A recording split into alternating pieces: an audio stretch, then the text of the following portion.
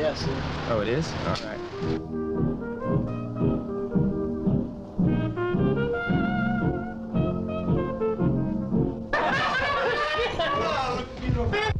Okay, cut. I mean, not cut. Okay, action. This is sort of like computer dating, you know, because I ask you these details, and then I match you up with somebody that agrees with a lot of the same details. I'm going to ask you some very intimate questions about your sex life. Oh my god. I was looking at this list of 90s porn, like I guess I bookmarked it. Yeah. And Taboo 9 came out in 1991. Well, they went through a lot of taboos. Yeah, they really upped the production, like the speed of them. They turned them out like Marvel films. Well, thankfully, we don't have to get taboo this week. No, thankfully, well, not quite taboo. Things do get a little taboo. But the word, I think, kind of the opposite of a taboo, a fantasy, would better describe this week's film. Little Showoffs. Yes, so welcome to the Raincoat Report. This is Boss here with Jeremy. Well, you know who else is a little show-off? Who? Those, like, little kids that are smart. Like, gifted kids. Okay. They're little show-offs, and I'm sick of those baby Einsteins. I don't think kids should be too smart. They should have a meager understanding of the world until they're about 7. And then they can start learning. If you're too smart before that, what are you going to learn in school? You're just going to be stuck there. I guess so. They're going to make you read Beowulf. That sounds awful. No, it was fun. Oh, okay. I wasn't gifted, but I've read Beowulf. Okay. But I had to wait till high school because I wasn't gifted. Right. Yeah. So, little show-offs. Those are, like, are you smarter than a 5th grader? Like that kind of thing. I just don't, I don't like little nerds. That's what they should call them. Well, thankfully, this movie isn't about little nerds. Okay, good. So, this is a film directed by Zachary Strong. And also directed in an uncredited role by Curt McDowell. Mm-hmm. And both of these names are names that we've come across before. Mm-hmm. Zachary Strong notably directed the delightful low-budget romp, Confessions of a Teenage Peanut Butter Freak. Yes, and Curt McDowell, of course, part of the McDowell brothers, and Thundercrack. Yes. They're great, the great magnum opus. Yes, one of the great adult films. All the way back on episode 10. Yes, that episode was like 2.5 hours long. It was as long as the movie. Yeah. Man, all our episodes used to be really long, though. I don't know if you cut back on your note taking. I don't know if we kind of talked like a bunch of porn stories early on, and we don't do that as much anymore because you kind of run out of them. You kind of don't do as much research. Yeah, we've kind of settled into our niche. Back then, I was working from home in the pandemic and also not having to do a lot of work while I was working at home. Yeah. So it gave me the opportunity to do a lot more research. And yeah, same. Yeah. When I wasn't try a lot harder. Yeah, when I wasn't working, I could find out if stars were living or dead or somewhere in between. Now I'm lucky if I get the 20 minutes a week it takes me to put together our damn Instagram post. Fair enough. It takes longer now because Spotify fucked with their software. I used to just copy paste it straight from there, the description. Uh-huh. Now I can't. It was a nightmare. And you sent me a link, and I couldn't copy it from there. I had to track down some like fourth-party site where we have a score. Oh, okay. It's good. It's a good score? Yeah, we're S tier. Oh, shit. Yeah, we're one of the top podcasts in the world per this site. Well, I like that site. Yeah, I don't remember which one it is, but shout out to them. Yeah. I'll have to find it again to make next week's episode. Or I guess this one. And last week's. Yeah. That's the future now. The future is now and also in the past. The future is a process of constantly becoming. Its roots are seated in the present. and always growing. The roots of the future are in the past. Yeah. All history is contingent. That's what I learned in college. That's the only thing I learned. I don't remember what it means. But I know that history is bad for you. You shouldn't learn from it, because then you'll get ideas. Oh, yeah. Well, we don't want people to get ideas. No, unless that idea is to make a fun little experimental porno film. Yeah, so in Little Showoffs, we get introduced to several people who tell us about their sexual fantasies, and we get to see each of them kind of in a vignette where they explore those. To an extent. To an extent. We see interviews conducted by Curt McDowell. Mm-hmm. Again, one of the brains behind Thundercrack, the delight that is. Yes, and notably the interviews are in black and white. Yes. Much like Thundercrack. Oh, yeah. Yeah. The cast here, there's a lot of people in the cast that are only in this movie. As you would expect, to be honest. But there was one person who stood out to me because I immediately recognized them, and then I went back and checked their IMDb. Who was that? That was Lily Marlene, who is in the motorcycle segment and was also in the Young Like It Hot. Okay. Her name had a faint ring to it. So she was one of those telephone girls. Yeah, she was the one who didn't have sexual experience, and Hypatia took her aside and went down on her. Oh, yeah. Yeah. That's... What a good boss. She did a lot more for her team than I ever did as a supervisor. That's for sure.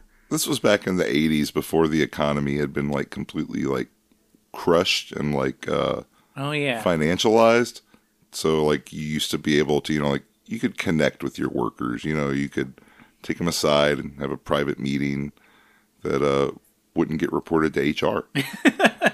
Yeah, this was before trickle-down economics had really dismantled the middle class. Yeah, it used to be like, because everyone used to have offices, they could fuck. And now you're lucky if your cubicle isn't just like plexiglass where you just sit there and look like an ape in a cage. Yeah.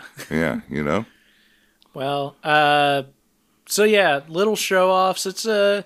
It's a short, low-budget deal. Again, not much star power to it, but it's interesting and experimental, and we'll talk about it a bit more here. Yeah, I guess we will. But first we will take a break where I take a break. Okay, so we'll be back to talk a little bit more about Little Showoffs.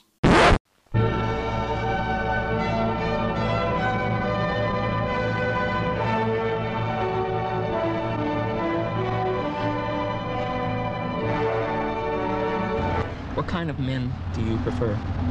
Any physical type? No, I really don't even care if a man's in shape or not. No? No, it doesn't matter. What's the appeal of a man?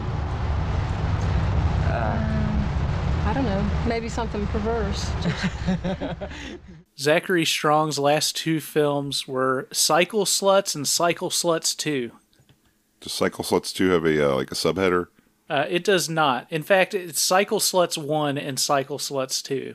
Oh, he probably made them back to back. Probably. Yeah, he probably made them the same weekend. I would call it Cycle Sluts 2, Cycle Sluts Ride Again. But he took a break from 1987 to 1995 before he made those last films. And he died on May 1st, 2023. So that was fairly recent. Yeah. He's up there in the sky now. The wheel in the sky keeps on turning. He's in who died? Zachary Strong. Oh, okay, good. Wait. He's fucking a jar of peanut butter in heaven now. Yes. Yes, he is. With the angels. All right, so Little Showoffs opens with some jazzy music and some shots of interview segments and some other shots from later in the film. Lots of like behind the scenes shots as we get our brief credits. But we're quickly introduced to our first segment called Music Master. This features Cindy, who is Cindy Carver, Renee Lovins, and Paul, played by Jeff Lyle. In the front seat of a car, we see a couple of ladies, being our Cindy and Renee, holding hands. We cut to some interview shots of the ladies talking about discovering that they liked girls. Back in the scene, the ladies walk into a weird building with a bunch of sci-fi paintings on the walls. Yeah, it's some sort of futuristic disco. Yeah. They mention it's nice that Paul's letting them use this place. We get more interviews of all three people in this scene talking about their fantasies. Paul likes to tie women up. The ladies like imagining taking giant cocks. In the scene, Paul greets the ladies. Renee asks Paul if he did all of this decor himself. He says he's been working on this club for 2 years. Renee says it's nice that he's letting them use the place. Then Paul introduces the Music Master. Mm-hmm. It's a complicated jukebox right out of Frankie Loves Johnny. Frankie and Johnny were lovers. No, it's Frankie Loves Johnny. Okay. Sorry, I found a Tubi station that, or not Tubi, a Pluto station that just plays Happy Days and the spinoffs. Oh, okay. And my mind has been warped in the past couple of weeks. I've been watching they've been playing some of the later episodes after Richie leaves, Ron Howard, and the Fonz and Joni become sort of the main characters, and they work it in like a tough inner city school full of like little Guidos and stuff. Okay. And there's one where he has to go before the school board for hitting a kid. He beat the shit out of him. Excellent. Yeah, and everyone cheered.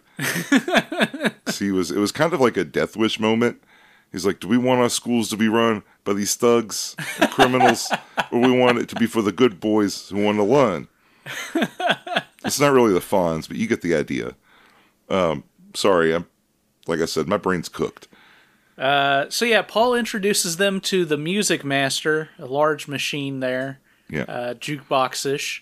Joni Loves Chachi, that's how I got off, just to make sure we understand. Renee asks if it works, and he tells them that the Music Master can make a woman's fantasies come true. Cindy warns Renee that if she shows too much interest in Paul, he's going to fuck her brains out like he did to Cindy's sister. Paul has made his way off before they had that conversation. But then they hit the power button on the Music Master, and 80s electronic music starts playing as smoke drifts out. We cut to a disco ball, and the ladies are now dancing in black outfits in front of a mirror. This goes on for a few minutes, and we can definitely see the cameraman in the mirror in one of the shots.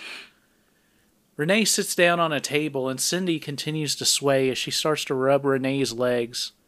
They start to softly make out, and Renee lays back, and the ladies expose each other's chests and rub each other's breasts. The ladies finish undressing, and Cindy starts going down on Renee. I think the chorus to the song that's playing in the background is Computer Love over and over again. Yeah. It's kind of amazing. Yeah. I'm not sure if that's maybe that's like a Kraftwerk song. That's the sort of song they like. They like to write about how much fun computers are. That makes sense. Yeah, they are just a bunch of Germans who think they're robots, and I saw them fucking a machine. And they made a baby out of it. Oh. And the baby winked at me. Oh. Your brain is warped. Yeah.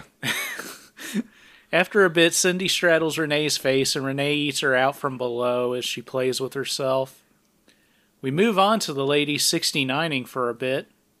We cut to a shot of the two holding each other and making out, and then cut to Paul watching them, as we get a bunch of beeping sound effects from the music machine.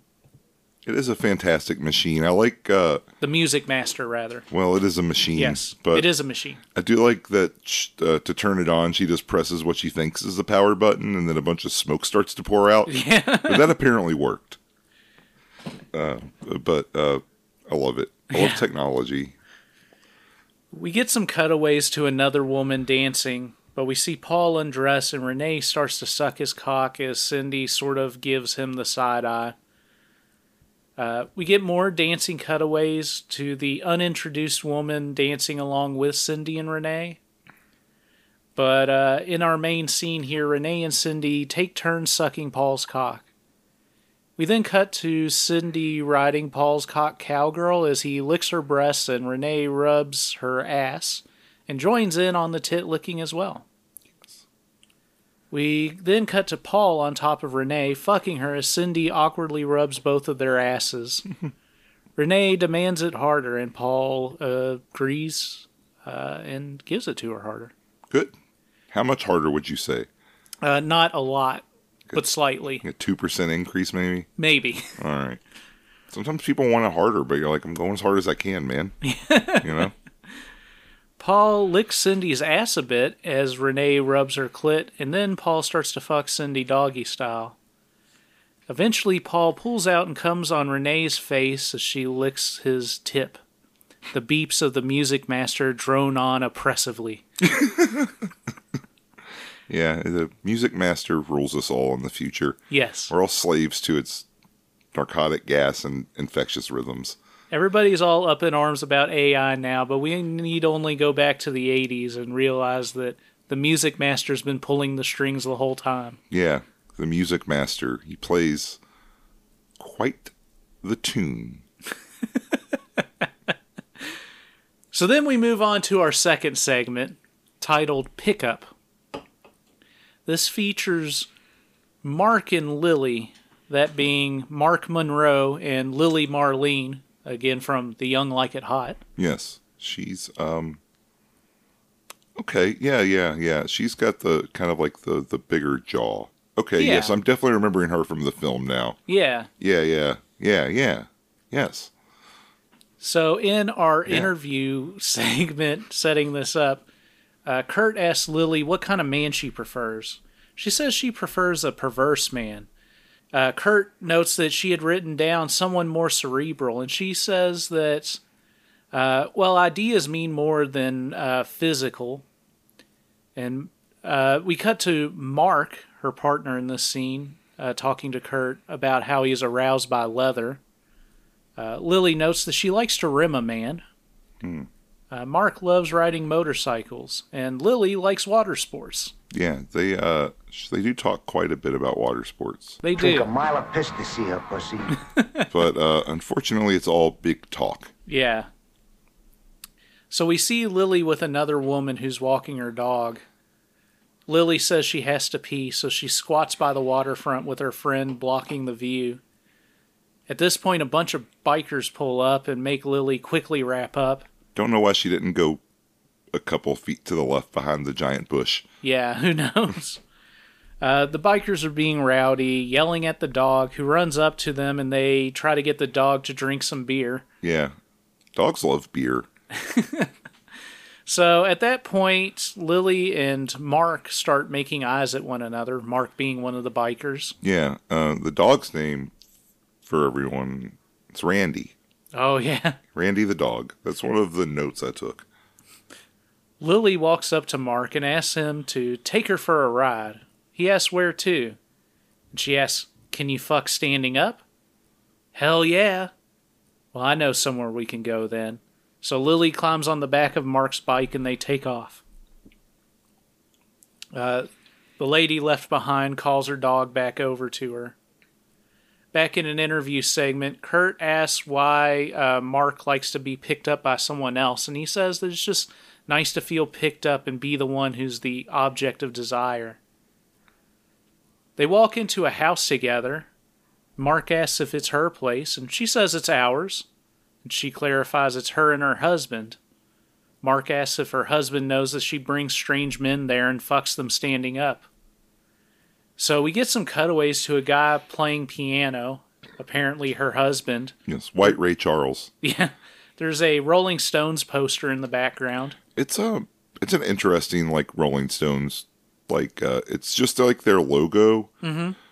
And like a little, kind of like a design, but it's very much like not like the sort of aesthetic you would associate with them generally. It feels like more gothic. Yeah. But, yeah, back to White Ray Charles. He's just playing away at his piano and his sunglasses. Yeah. In a cutaway interview segment, Curt asks Mark about the best position for standing up and fucking, and he talks about having a lady lay back on a counter while he fucks them standing up. Back at the house, Lily asks when Mark last washed his arms. He complains that he wasn't expecting all of this to happen today. Mark asks why Lily wants to fuck standing up, and she says it's because missionaries for beginners. They grind against each other and make out as they undress and fondle one another. The piano man keeps playing his songs. Mm-hmm.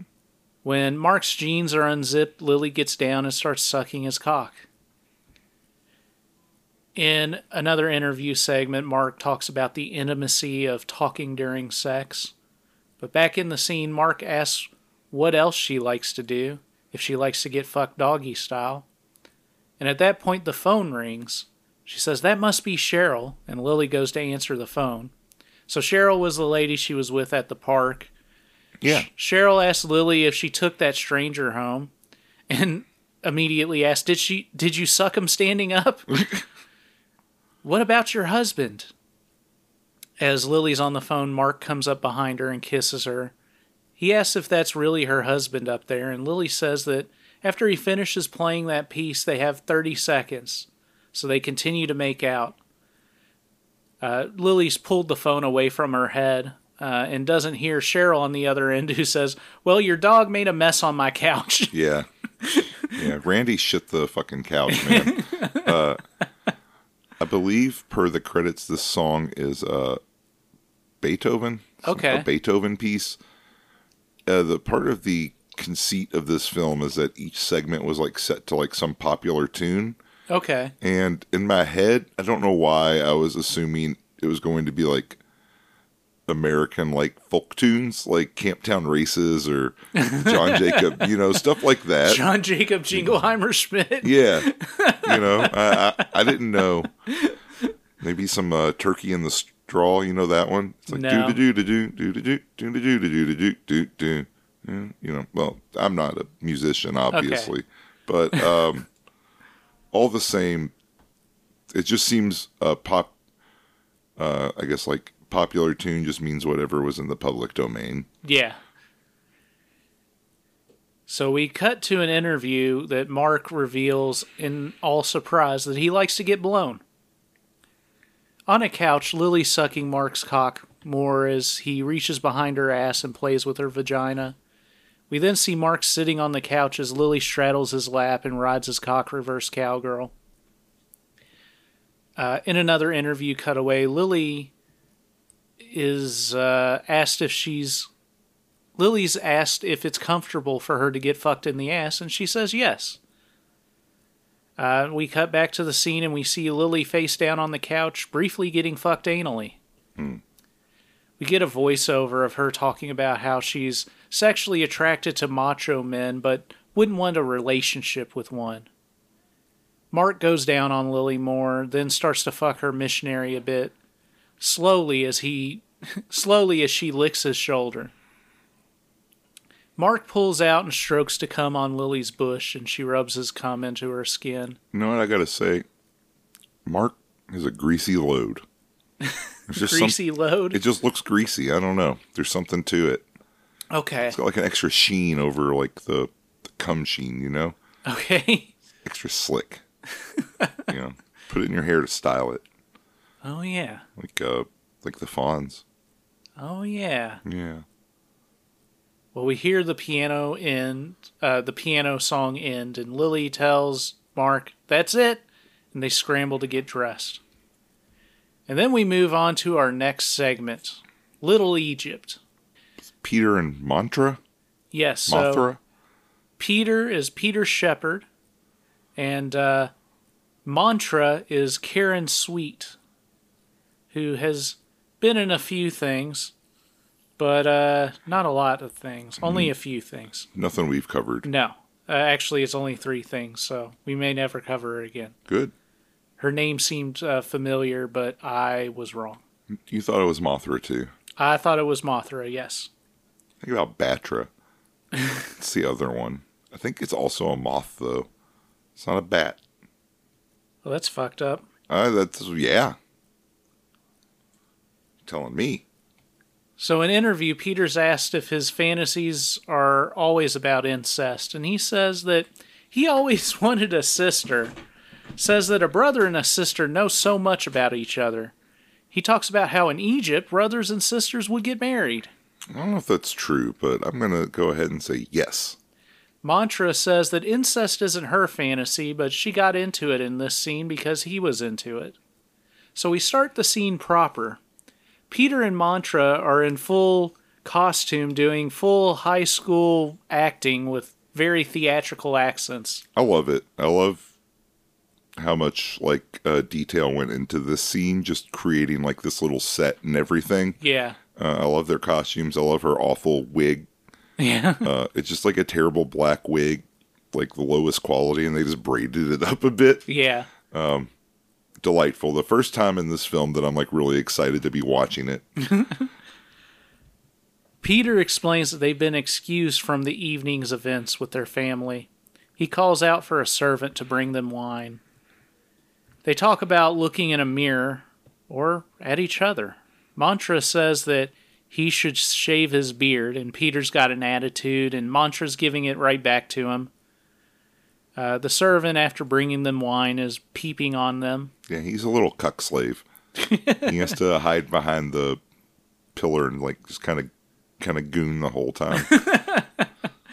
Peter says that the priest said that the floods were the gods being angry. As they pour wine, Peter notes that he heard about this new drug called cannabis. Yeah, it's from Scythia. It's much more exciting than wine. It doesn't cloud your head. I disagree. It clouds your head in a different way. Yeah, it like kind of like blows my brain apart. Yeah. So like sometimes like immediately after I get high, I feel like it's impossible to like focus. Yeah. But sometimes it hyper focuses me. I don't know. Yeah. It can go either way. It's especially depending on your sativas and your indicas. I'm more of a sativa guy. I need like my brain to feel kind of like it's on fire to keep this engine rolling, you know? Fair enough. I'm like an old train. Mantra. They're decommissioning me. Damn it. Mantra complains about the heat ruining her makeup and starts to undress. Peter grabs her and tosses her into bed, and they playfully wrestle around, then chase each other around the room. In an interview cutaway, Mantra talks about the excitement of seduction. We see Peter going down on Mantra, then fingering her as she sucks his cock. In another cutaway to the interview, Mantra says that she hasn't tried bondage or S&M. We see Mantra on top of Peter and Cowgirl. They laugh together and Mantra sucks Peter's cock more. They wrestle around a bit more and Mantra says she's going to make him cry, and he says she was always the one who cried. So Peter gets on top and fucks her more, and we see them wrestle around a bit more with her slapping his ass, and then him fucking her more missionary. We then cut to them standing and growling at each other before making out more, and that's the end of the scene. Yeah, that's how brothers and sisters are. They just have that connection. I guess so. Yeah. We then move on to the next scene, titled Communion, starring David and Lisa, that being David Habib and Liza Windsor. I don't know them. Lisa says the first idea she had for a scene was the whole Catholic guilt thing. She likes the sense of the forbidden in sex. People listening to her playing with herself. David says a lady playing with herself really arouses him. Well, that's good. We see Lisa playing with herself in a shot from the scene with a nun and priest listening at the door. Lisa says she's aroused by the idea of people listening to her and coming in right at the end when it's too late to stop. So we then start the scene proper. Lisa's writing in her diary. She says, She has to stay in her room today because she was late to Mass. Sister Teresa and Father O'Reilly want her there forever and to be a virgin forever, but she wants to live her life and become a woman. It's at that point that we see David appear in her room, having climbed in the window. She asks why he came up there, and he doesn't give a real answer. He looks like a real Guido. He has got a big unibrow and like a little greasy mustache. He looks like the kind of guy who'd be flipping pizzas on a Saturday night. Flipping pizzas? Yeah, you flip them, right? You toss them. I guess, yeah, you toss them. You toss them. I think you usually say you flip burgers because while you're cooking them, you flip them over. You could flip a pizza, but it might make a mess. She asks David what he thinks is going to happen if he gets caught, and he shrugs his shoulders. He tells her to come with him, and she tells him not to go, and they start to make out. A nun is listening outside the door, and we see Lisa in bed playing with herself. David climbs up from the bottom of the bed and kisses her chest and face. He works his way down her body and then starts to lick her clit. As she moans, the nun listens more intently. David mounts her missionary as we hear some voiceover. David says he likes fucking a woman when she's on her back. Lisa talks about how in this scene she wants to get caught fucking missionary. After all, it's her first time. This is her initiation into sex, and he's the one liberating her built-up lust. Yeah, she's learning the mysteries of the flesh. Yes. This one should be set to that Billy Joel song. Only the Good Die Young. Oh, yeah. Yeah. It's about a Catholic girl. They start much too late. Yeah. Some say it's better, and I say it ain't. I'd rather laugh with the sinners and cry with the saints. Only the good die young. Yeah. I think that's how that goes. Well, the priest has joined the nun at the door listening, and we get some slow-mo shots back and forth between them listening and the couple fucking. Eventually, David pulls out and comes on Lisa's belly. The nun and priest bust into the room, and David and Lisa jump out of bed naked and climb out the window. And while we don't see this, Lisa says that in her fantasy, they climb out the window, jump on his bike, and take off in the rain. Yeah, that would have been cool. Yeah. Well, maybe it just was kind of like dry when they were shooting the film. Yeah, yeah. Yeah. Next is Museum Piece, starring Hank and Betsy. That being Betsy Boudoir and Hank Heathcliff. Okay. Probably not real names. No, probably not. We see Betsy's naked body, her caressing herself. Again, we get some interview segments. They talk about public sex. Betsy fantasizes about fucking a bus driver. Hank mentions the fun of trying to do it without being noticed. We start the scene and Betsy walks into the room with an umbrella and sets it aside. Hank is apparently leading a tour around this museum. Betsy's showing herself around the room. Elsewhere, Hank is showing a weird diorama about sacrifice, noting it's about love. It's about puppets. Puppets. Yeah, indeed. Betsy looks at a weird devil puppet that moves on its own. Yeah, the whole movie should just be like weird shit like this. Yes. They should have let Curt McDowell have more control. Yeah. Hank is talking about the ritual sacrifice that includes lovemaking. Meanwhile, Betsy kisses the devil puppet. Yeah, she licks it, I think. Truly. Hank is in the middle of an explanation when Betsy walks into the room and Hank immediately locks eyes and freezes for a few seconds before finishing his sentence. We see Betsy get down and crawl her way under the table that Hank is standing behind. She reaches up and unzips his pants and starts to suck his cock as the museum goers continue to look at the diorama and ask questions. Yeah, much like on Ladies' Night, which... oh, yeah. Yeah, with Paul Thomas is our bartender who's just getting... Herschel Savage, I think. Herschel Savage, yes. Betsy sucks his cock more. Apparently, they can just touch all over the exhibits because that's what these people are doing. Yeah, most museums now... This is before museums went woke, I'll say. Now they don't even want you to take pictures of this stuff. They're like, your flash damages the oil. It's degrading it. and it costs us millions to keep it fresh. And I'm like, okay. Hank tells the crowd that it's time for the museum to close and suggests that they can find their own way out. They leave as Betsy continues to suck him. In an interview, Betsy notes that she's into DS as a submissive, although she may experiment with dominance from time to time. We then cut to a shot of Betsy in lingerie, shackled by all four limbs, with Hank approaching her with a crop. We then cut to Betsy and Hank, still clothed, sitting down on the museum bed. Yeah. She pulls his cock out again and starts to suck him. He reaches over and plays with her vagina as well. We see Hank licking and sucking her nipples. So we keep getting cutaways to like two scenarios here. Right. We have them like just doing a thing in the museum, but we also have this weird DS&M scene going on. Yeah, definitely. It's their fantasy within what they wanted to be their fantasy. It's a fantasy within a fantasy. Right, yeah, exactly. And I like it. Betsy's not a big name, I imagine, but she's pretty attractive. Yeah. I'm a fan of her. I like this whole scene. And Yeah. I like the fantastical elements of it with the BDSM stuff. This is Betsy Boudoir's only credit. Of course. It is also Hank Heathcliff's only credit. Well, that's fine. Hank goes down on Betsy a bit in the bed, and then in the other scenario unshackles Betsy, pulling out a selection of penetrative sex toys in various shapes.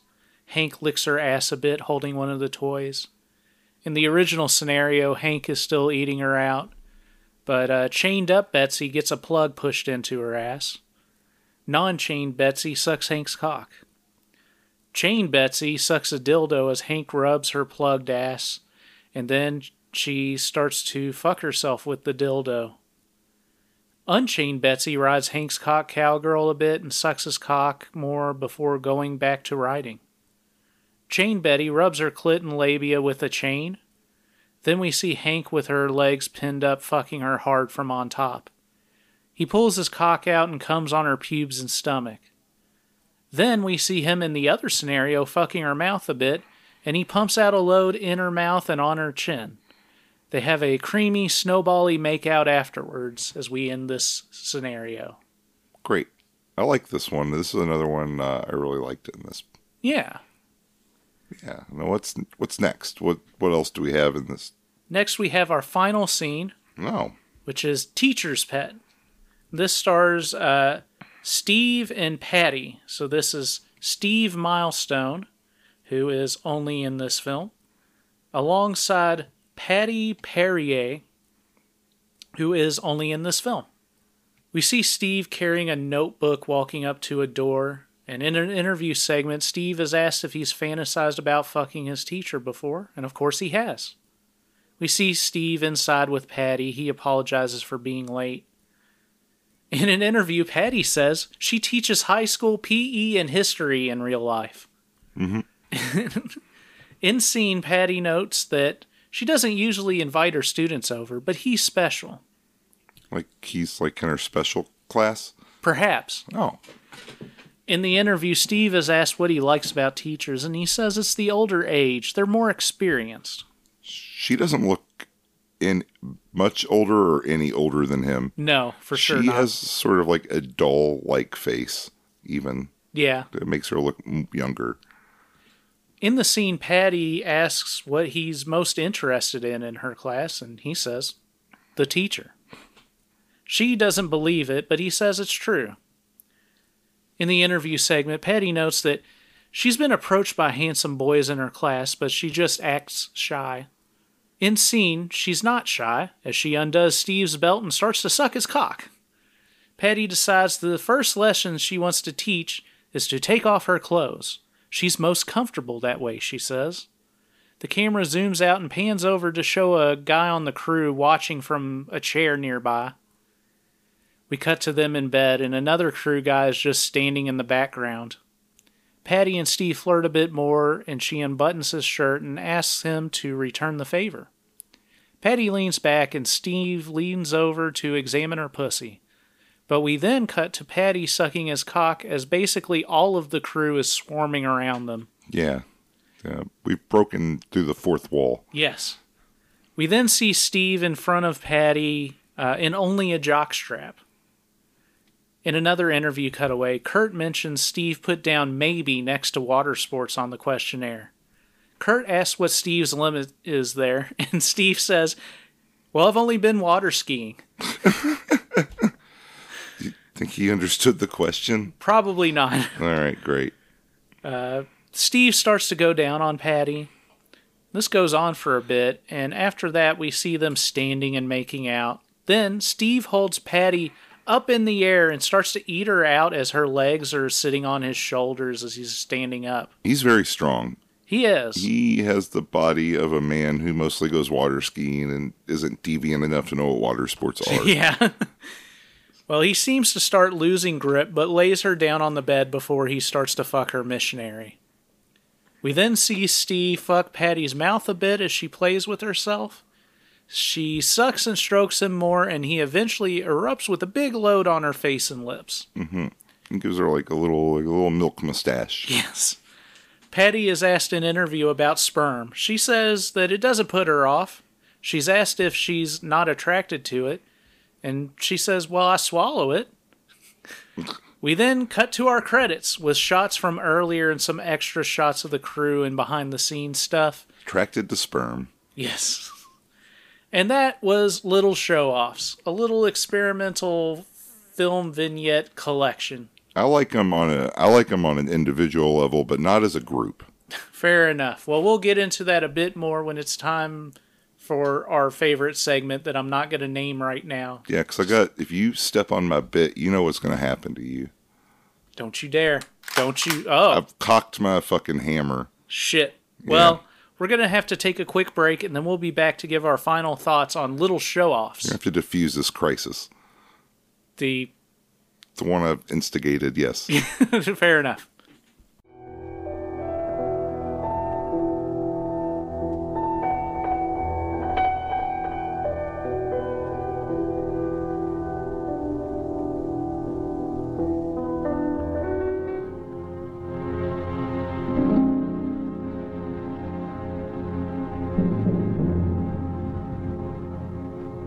What sets them apart from other people? It's head stuff. It's like, I have lots of fantasies about people like Abraham Lincoln, Einstein, Martin Luther King, Well, if we can't come President up with, Kennedy. with any of those, since they're all, Yes, dead. they're all dead. All right, we're back on the Raincoat Report, and it's time once again for... The Raincoat Review. Hi. Hi. They really showed off in this one. They really did. This was a pretty interesting experiment to have mostly amateurs come in and kind of film their limited sexual fantasies. It does seem like some things were off limits, even though they were on the surveys. Like the water sports? There was no water sports. Why bring it up so many times? That's fair. Why? They're teasing me. I want to see that gold.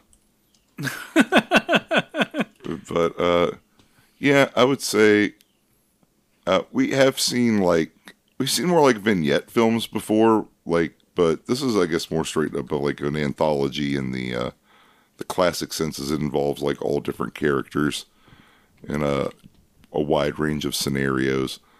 Most of them are pretty simple, as you might have guessed by our descriptions of them. Yeah, it was no Bible.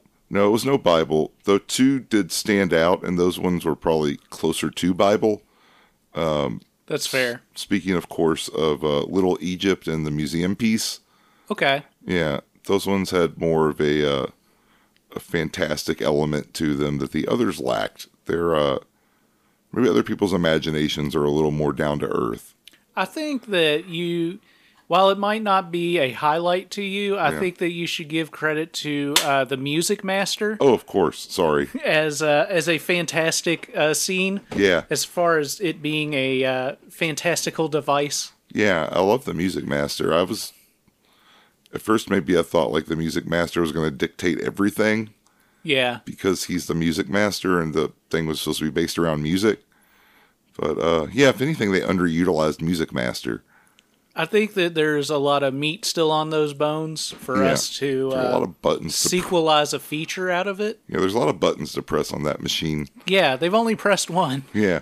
But even like the rest of that scene is kind of a bit more like just like a standard like male, female sex scene. Yeah. So the film does bog down a bit and it's kind of standard sex scenes. Like they try to vary things up, but without much narrative to some of the vignettes, they start to feel kind of samey. That's fair. After a little bit, I do appreciate like the variety that they chose from, but I do think there were also ways those could have been exploited more. Yeah. But maybe Little Egypt and building the Music Master really ate up the budget. Yeah. You know, so I'm not sure.